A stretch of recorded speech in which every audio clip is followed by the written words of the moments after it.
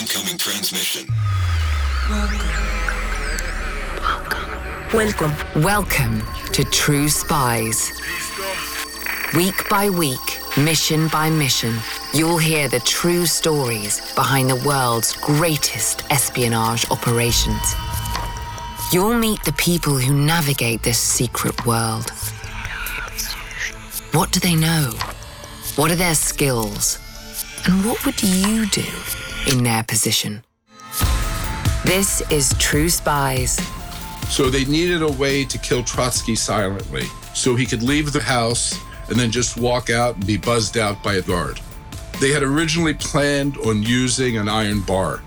At the last minute, they find this climbing axe. It's an ice axe used for mountain climbing. A very nasty looking tool.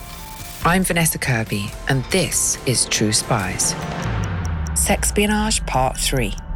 The Lover, the Axe, and Leon Trotsky. It's the spring of 1940, the 24th of May. Dawn is breaking in the historic Mexico City neighborhood of Coyoacán.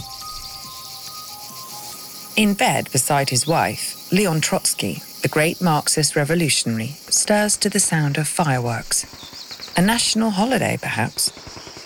But the noises seem too close, getting closer. And then the world explodes. The attackers are inside the building. Initially, the NKVD send in a group of armed assassins and they attack Trotsky's villa. And with a final crash, they're upon him. They opened fire in Trotsky's bedroom.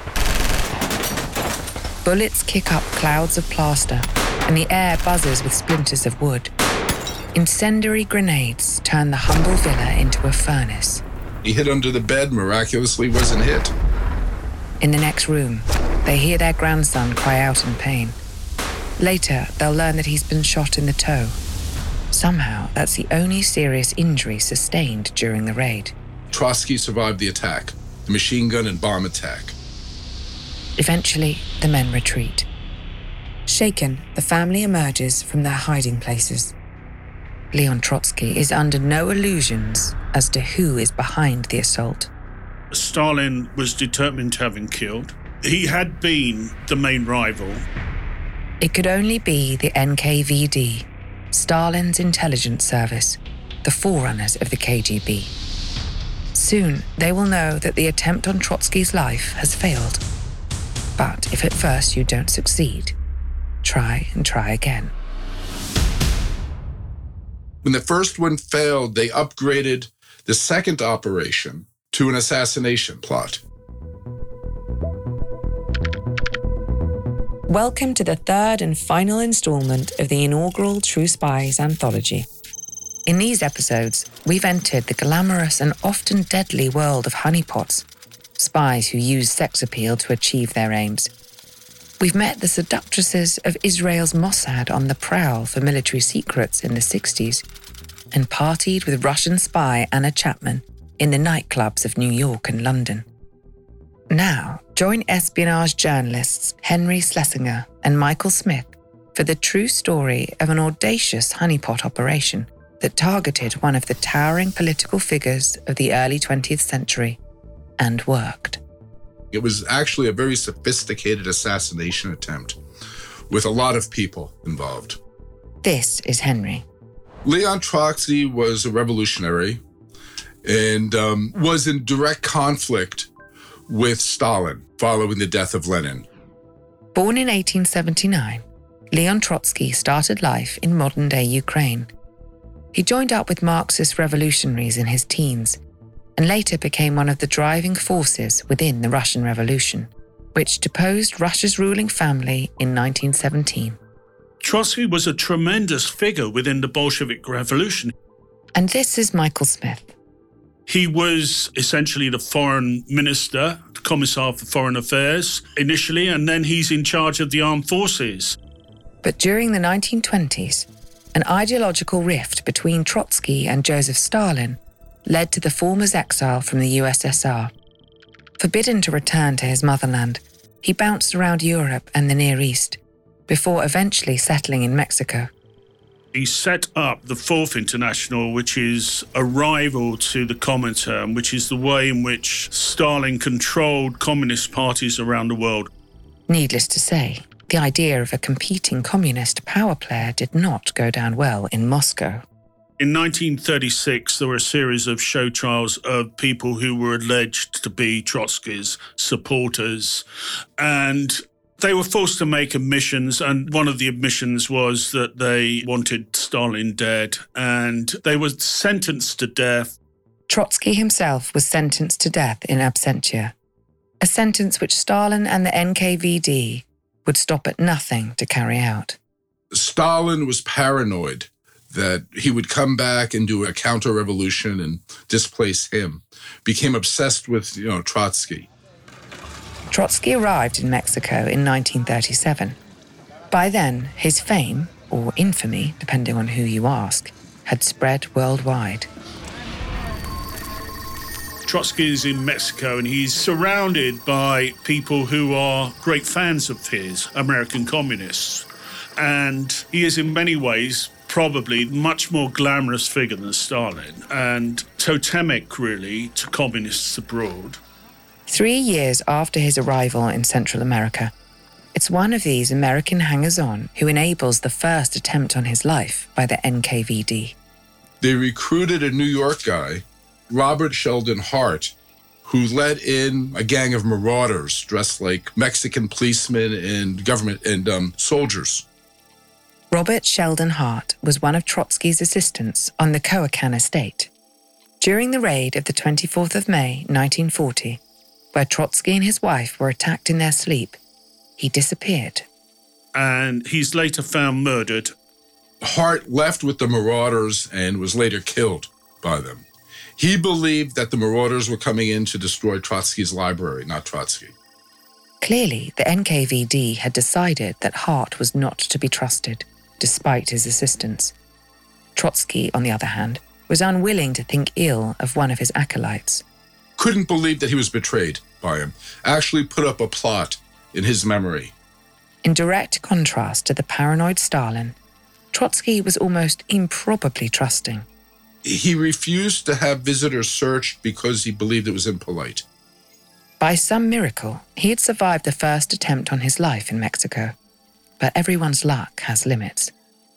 When their first operation failed, the NKVD reverted to their backup plan, a honeypot operation that was initially supposed to give Stalin eyes and ears inside Trotsky's compound.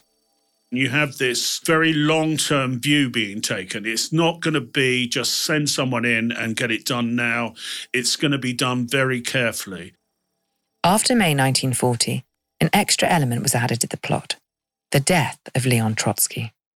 That operation begins in 1938, 2 years prior to the first attempt on Trotsky's life. It takes place on 2 continents and features a varied cast of characters. We'll meet them more or less in order. The first is Pavel Sudoplatov, a senior NKVD official who Stalin has entrusted with Trotsky's removal from the mortal coil. He's the man who will orchestrate the botched hit in May 1940. And as well as trying to kill him, he'll simultaneously mastermind the plot to infiltrate Trotsky's inner circle. To that end, Sudoplatov reaches out to a colleague in America. His name is Leonid Eitingen. By day, Eitingen masqueraded as a legitimate businessman, working out of Brooklyn, New York. Import-export, but no one, including the woman who wrote the family history, ever recalls him importing or exporting anything. And I was unable to find any kind of business address for him. So probably that was just, a very light cover.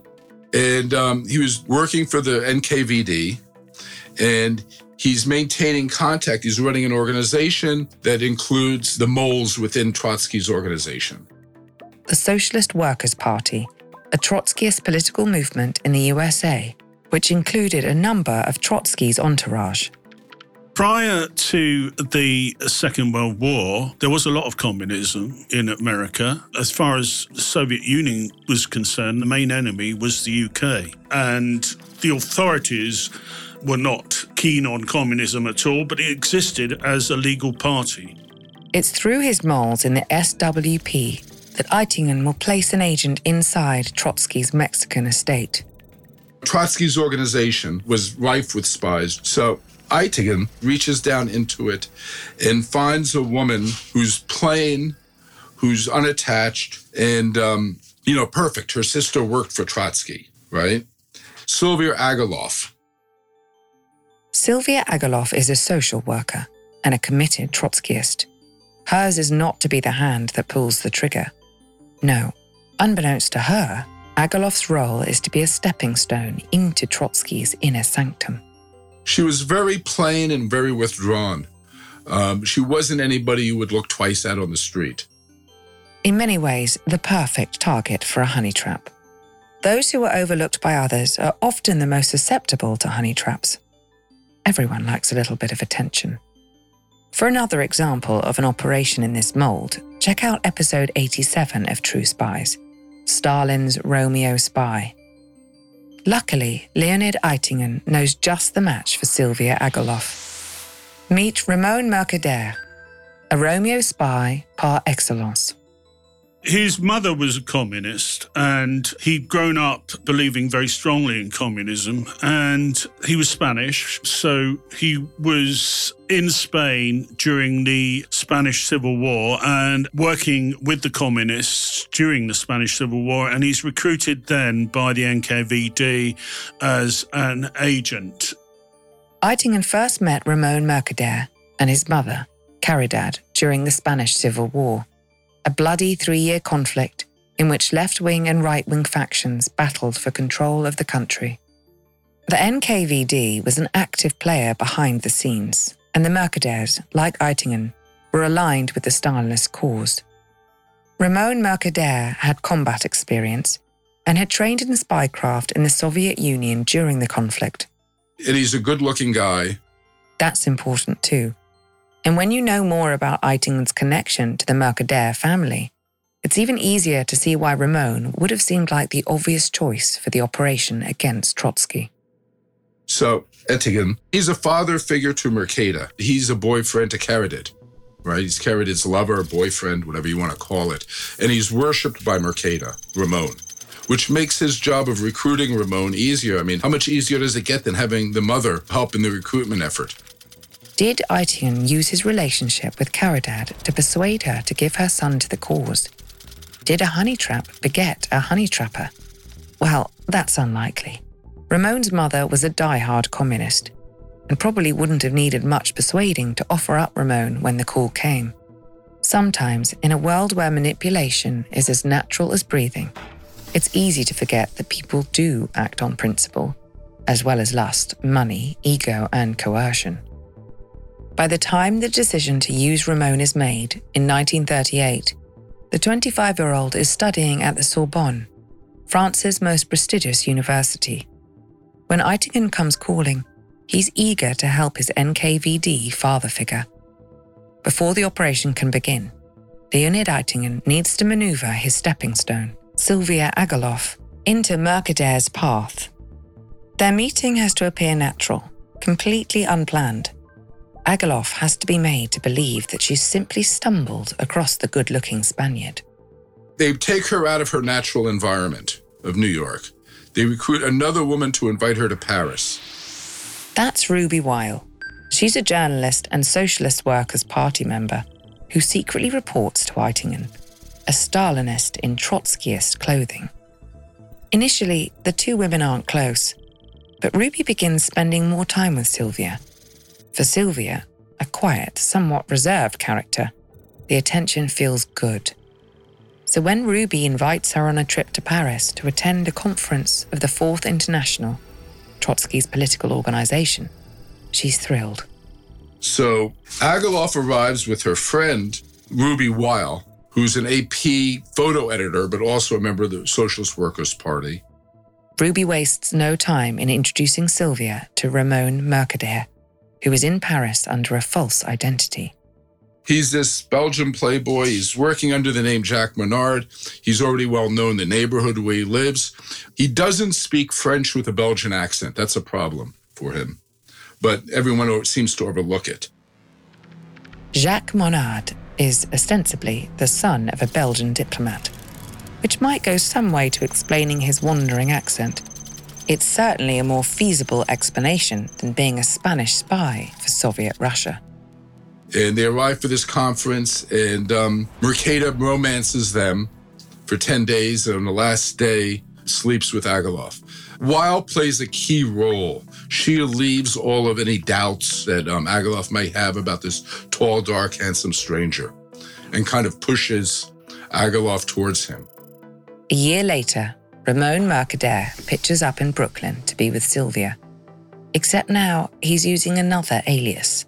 Sylvia and Ramon resume their affair in New York, and in October of 1939, the NKVD make their move. Ramon Mercader heads south of the border. Mercader says that he has a business deal he has to do in Mexico. In early 1940, Sylvia, besotted, follows her lover south. They set up home together. Sylvia is already acquainted with Trotsky and his family through her sister, another Socialist Workers' Party diehard, and she renews that relationship in Mexico. She takes a job volunteering with the great man as one of his secretaries. Initially, Ramon keeps his distance. He doesn't attempt to go into the compound. He pretends to be apolitical. The NKVD are willing to play the long game. Ramon takes Sylvia to and from work each day. While he waits to collect her, he slowly begins to earn the trust of Trotsky's orbiters. Makes friends with all of the guards, loans his fancy car to them for several weeks, has smoke breaks with them, so he becomes a familiar face among the security. Unbeknownst to Sylvia, Ramon has been joined in Mexico by his mother, Caridad, and her lover, Leonid Eitingen, the mastermind behind the honey trap. And they're staying at a motel safe house. Later, under interrogation, Sylvia Agilov would recall noticing Ramon writing encoded letters, presumably to Eitingen. Perhaps her affection for him caused her to overlook this behavior. Another school of thought has it that Sylvia was not the innocent she would later claim to be. But for now, we'll stick with the official narrative. Hello again, True Spies listeners. This episode is made possible with the help of June's Journey, a thrilling detective game which you can play right on your phone. If you're a True Spies listener, it's safe to assume you're interested in clandestine missions, investigative adventures, and deciphering the latest mystery. You can find all of this in abundance and more in June's Journey. In the game, you'll play as the plucky June Parker, an amateur detective in the roaring 1920s. Poor June is set to investigating in order to find the truth of her sister's untimely murder.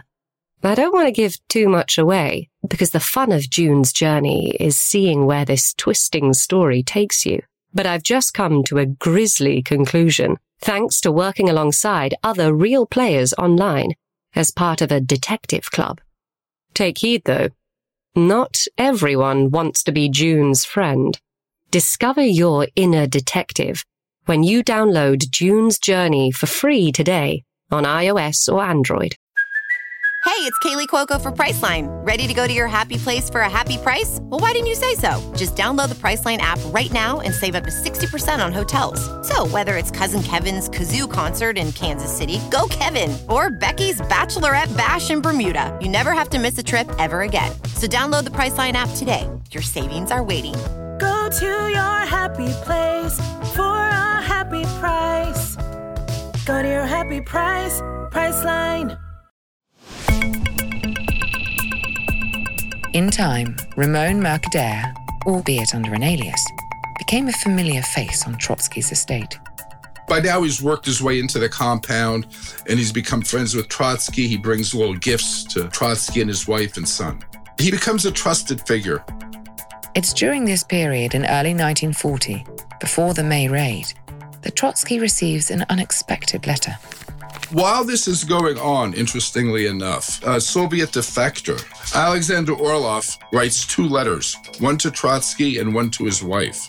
warning of an assassination attempt, and then tries to contact them by phone. Ironically, Trotsky, who was usually trusting to a fault, refuses to heed the defector. Trotsky believes it's a provocation. It's a Soviet provocation, and ignores the warnings. You can understand why. Up until Alexander Orlov's defection in 1938, he had been one of Stalin's chief witch hunters, arresting and executing Trotskyists.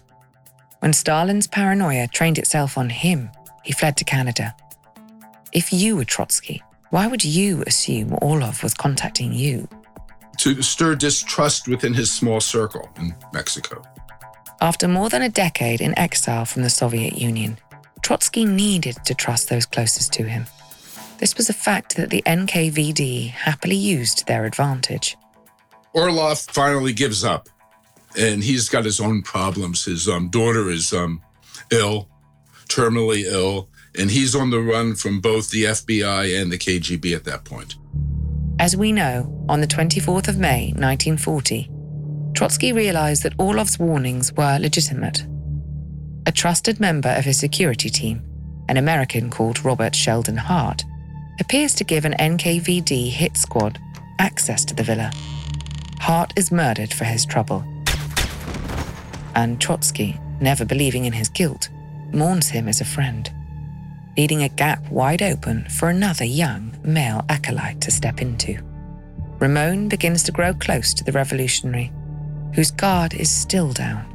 The way that he insinuated himself into the household certainly made use of Trotsky's naivety in that sense.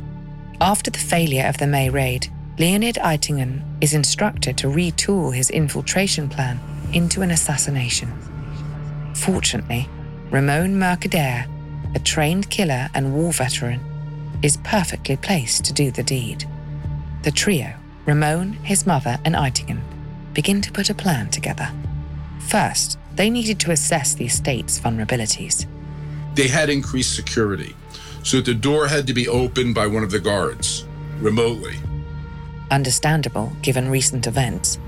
But this means that a guard controls access to the villa. Somebody is listening. A gun, then, is out of the question. So they needed a way to kill Trotsky silently, so he could leave the house and then just walk out and be buzzed out by a trusted guard, or a trusting guard. Ramon Mercader would need to take a subtler approach to Trotsky's killing. If he could murder him without drawing undue attention, then he would be on his way out of the country before anyone on the estate discovered the body and raised the alarm. So then, the question is, how best to dispense with the troublesome revolutionary? So they had originally planned on using an iron bar. He was strong enough and he was battle-hardened, he wouldn't have hesitated. But by chance, Eitingen and Caradat come across a more suitable weapon, one more likely to deliver the intended result. At the last minute, they find this climbing axe. Most people believe it's an ice pick, the kind that you use at a cocktail lounge. In fact, it's an ice axe used for mountain climbing. A very nasty-looking tool. The head of an ice axe is made up of two parts, the pointed pick and the adze, a hammer-like implement for breaking apart tougher sections of ice.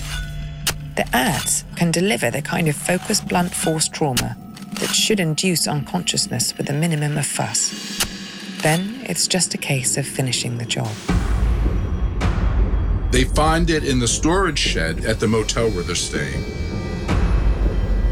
It belongs to the son of the owner. And they cut it down from 32 inches to 12 inches so we can hide it effectively. On the 20th of August, 1940, the plan was put into action. Ramon Mercader enters Trotsky's estate. Nothing unusual about that. He claims that he wishes to get the great man's feedback on an article he's written for a communist paper.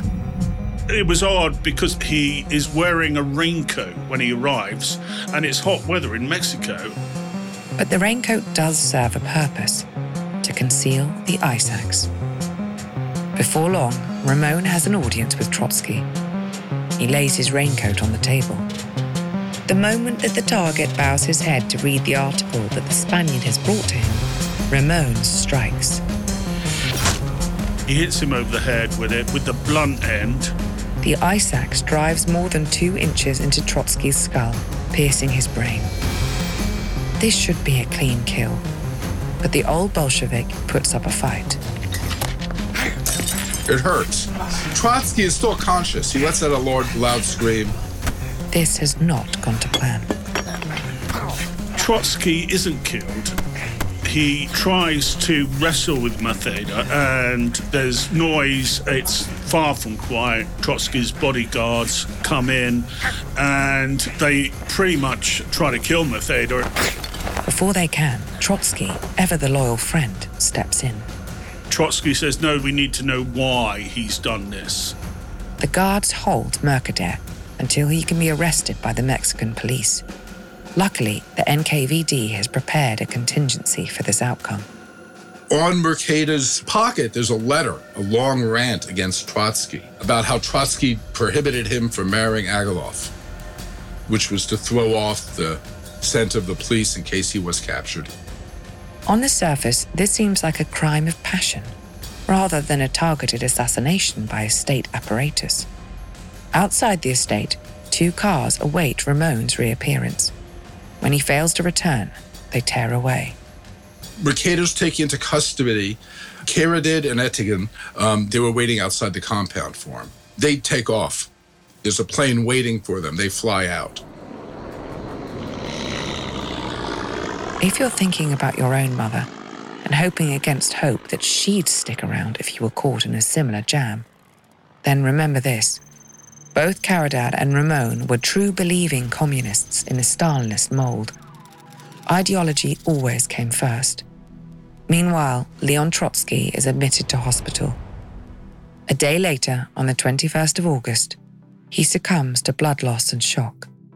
For him, the revolution is over.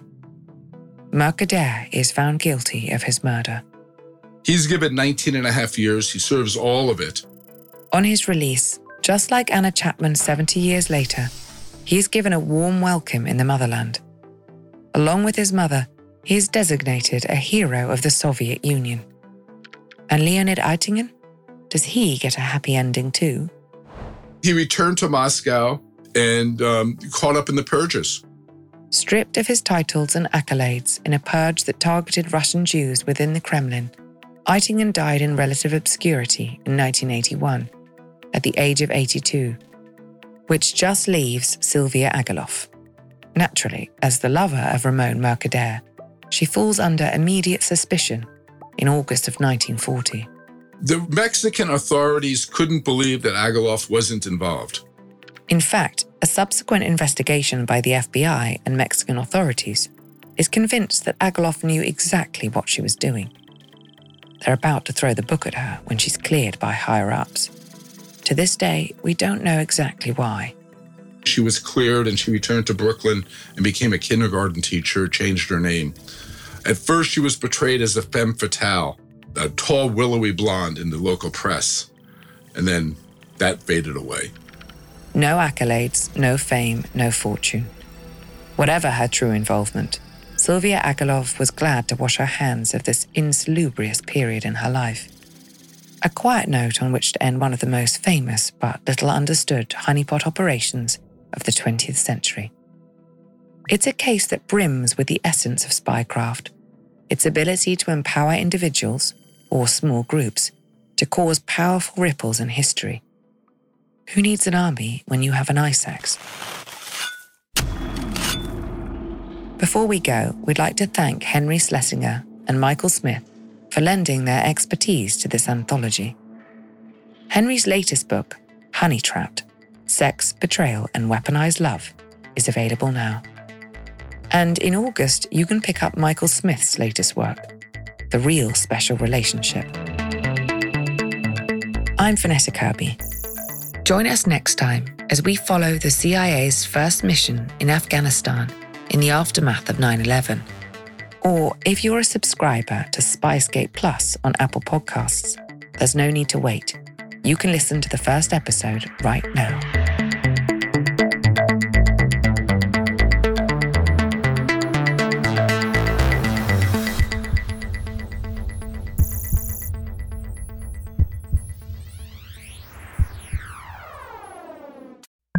In the 1970s, John Todd burst onto the evangelical scene with a shocking tale. He claimed to be a former witch involved in a then unheard of secret organization called the Illuminati and urged Christians to prepare for a violent world takeover. First of all, the number one weapon in everybody's home should be a 12-gauge pump shotgun. Hear the amazing story of one of the originators of the modern-day conspiracy theory. From Magnificent Noise and Sony Music Entertainment, this is Cover Up, the Conspiracy Tapes.